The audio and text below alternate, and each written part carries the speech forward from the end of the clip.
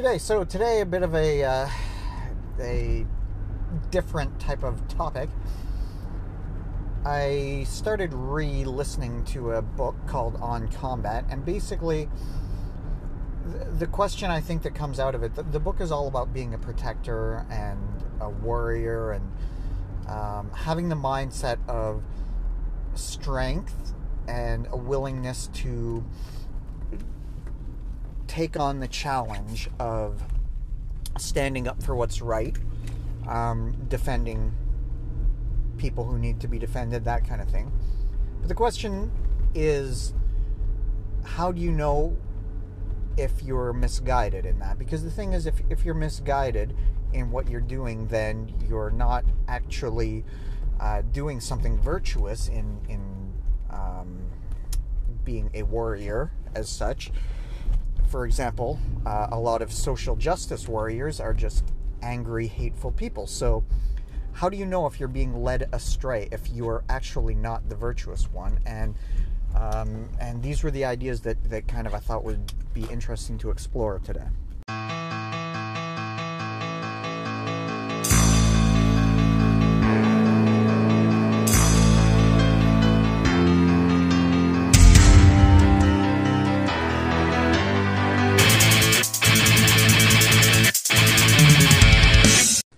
First of all, I have to say, if you're at the point of asking yourself, is what I'm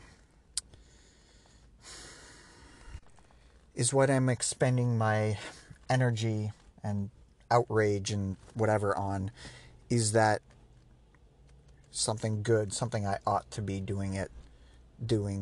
spending it on? I applaud you, actually. I can't imagine the type of... I've never been in war, but imagine being a soldier asking himself, am I on the right side here? And that's a dreadful thought to have, you know? So if you are asking yourselves those questions, am I on the right side here? That takes a lot of courage to ask, as far as I'm concerned, and especially when it's convictions that you've come to on your own. You know, in the analogy there of going to battle, well, you're kind of, you know, you've signed up for service, whatever, in whatever case this is, or drafted, I suppose, in some cases. But basically, you're fighting for your country, and you're kind of told this is what you're doing, and it's not a conviction you came to on your own. Whereas if you are finding yourself in combative type situations, generally it'd be verbal type combats, then that's usually self-induced. That's usually something that, you know, some value that you feel is important has been violated. So asking yourself, have I come to the right conclusions on this? It's a big step, and like I say, I applaud anyone who has asked themselves that question, because the thing is, self-reflection is so important, I find. You know, asking yourselves tough questions, it's a sign of humility, as far as I can tell, and a kind of thing I think we could do more with more. So, you know, I found myself asking, well, there's a lot of people outraged about a lot of things. I know this is nothing new, but it does seem exacerbated these days by whatever political unrest or whatever. And so how do you know that you're on the right side? How do you know you're doing this for a good reason? Well, here's the best answer I could come up with.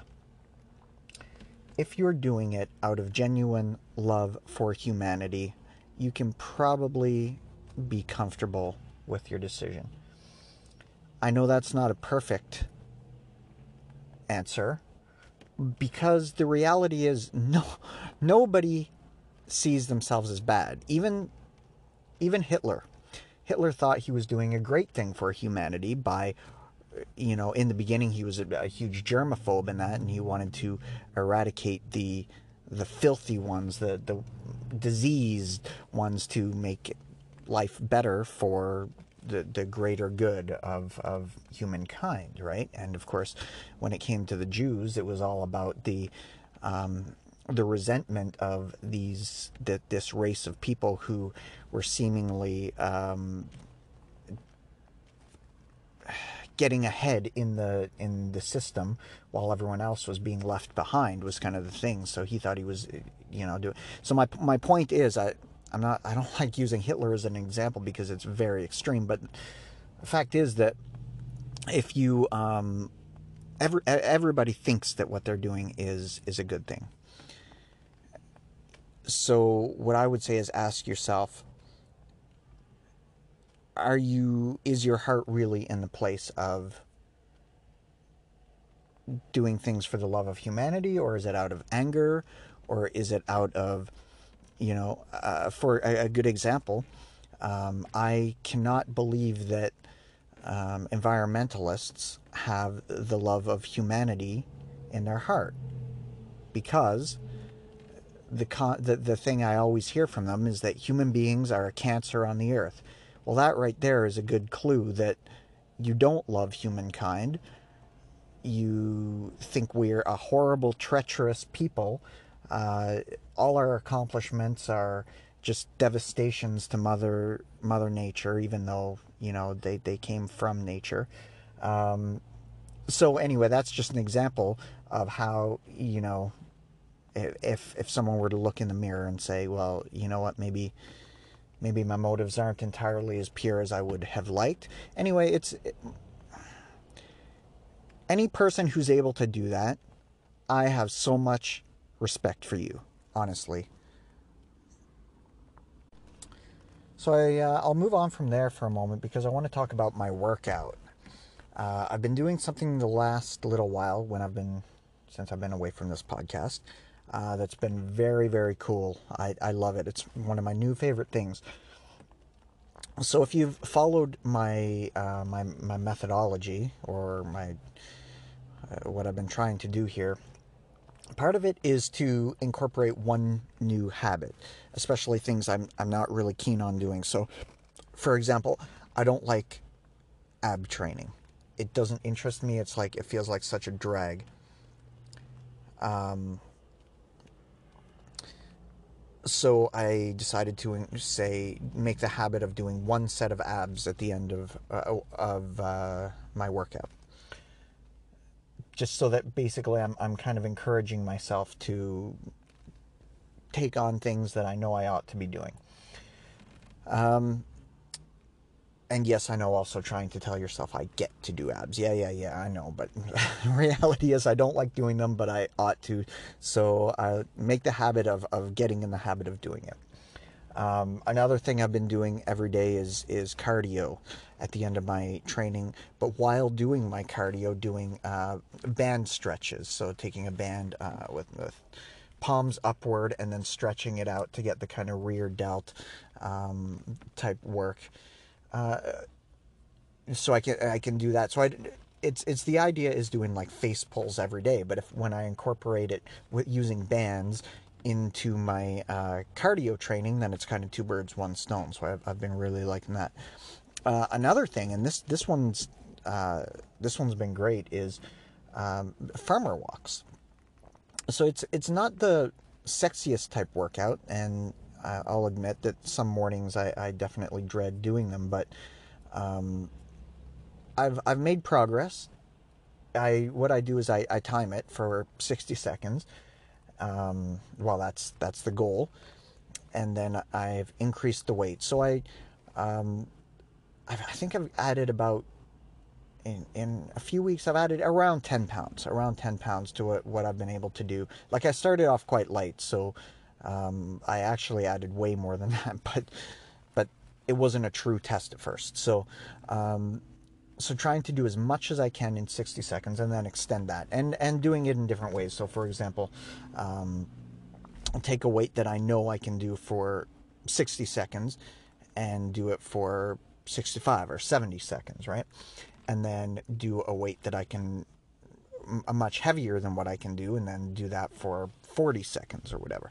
and trying to progress that way in as many facets as I can. Now, the benefits for this have been incredible. So, just to go over a few, for one thing, again, if you've been following me, you know I mentioned that I've had some forearm pain. Well, this has really helped with this. I don't know if it's the stretching it out process, or the hand grip strengthening process, because I don't use wrist straps or anything like that. Just, you know, my hands, my own grip. So my grip strength has been progressing, which is good. My posture, I think, it's such a great movement to do. And so doing just one set basically at the end of my training session, trying to progress. So what I'll do is at Monday and Friday, so the start and the end of the week, I'll do the target weight. That way I can kind of see if I've sort of progressed through the other days. And then the other days I'll do the things like I was saying, like doing a little bit longer with a slightly lighter weight, or a little bit less with a slightly heavier weight. All about the overall progression of it. And I have to say the forearm pain has been decreasing big time. My grip strength has been noticeably improved, which is good, because I'd like to be able to get better at pull-ups, and I know that my grip strength has been holding me back in that, as well as other things that have been holding me back in that. So yeah, so that's a good one. I'd say it's quite safe movement, you know, because you're flowing with your. I mean, you try to put your shoulders back and stand up in good posture, which is helpful for improving your posture as well. But it's a relatively natural movement, you know. So as long as you don't torque yourself up on the way up with the weights, then you can do it relatively safely. So that's one of my new favorites for sure. I think that kind of sums up my ideas for today. It's funny because it's early December now. We're heading into the Christmas season, which is my favorite time of the year. And I suppose I'm amazed. I'm amazed because we tend to see a lot of messages about love and kindness, and I definitely think the world needs more of that. That maybe I'm a little bit jaded, but what I notice is a lot of the people, not a lot of the, some of the people who say these kinds of things, say these messages, are also the same people who are filled with resentment, who have this outlook that, you know, anybody who has more than me is greedy and a cheat and ought to have, you know what I mean? Ought to have what they took taken from them. There doesn't seem to be a lot of giving people the benefit of the doubt. There doesn't seem to be a lot of true compassion, you know.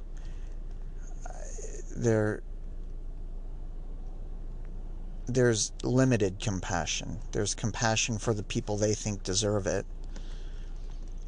I suppose that's understandable, because there are definitely not good people out there. But I think there's a lot fewer of those not good people than some people would like to think. I never liked this idea of ostracizing anybody who doesn't vote the same way as you. I think it's gross. I think that's a good way to demonstrate your intolerance. Wouldn't it be nice if we could get rid of some intolerance? Wouldn't it be nice if we could stop trying to segregate people. Stop trying to demonize people who have had good fortune out of resentment or envy or whatever it is. Just appreciate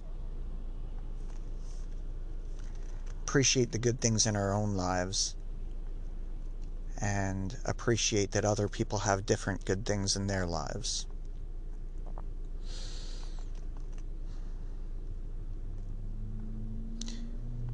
Okay, well, that was kind of hokey, I'm sure, but you know how I roll. I just say what I'm thinking.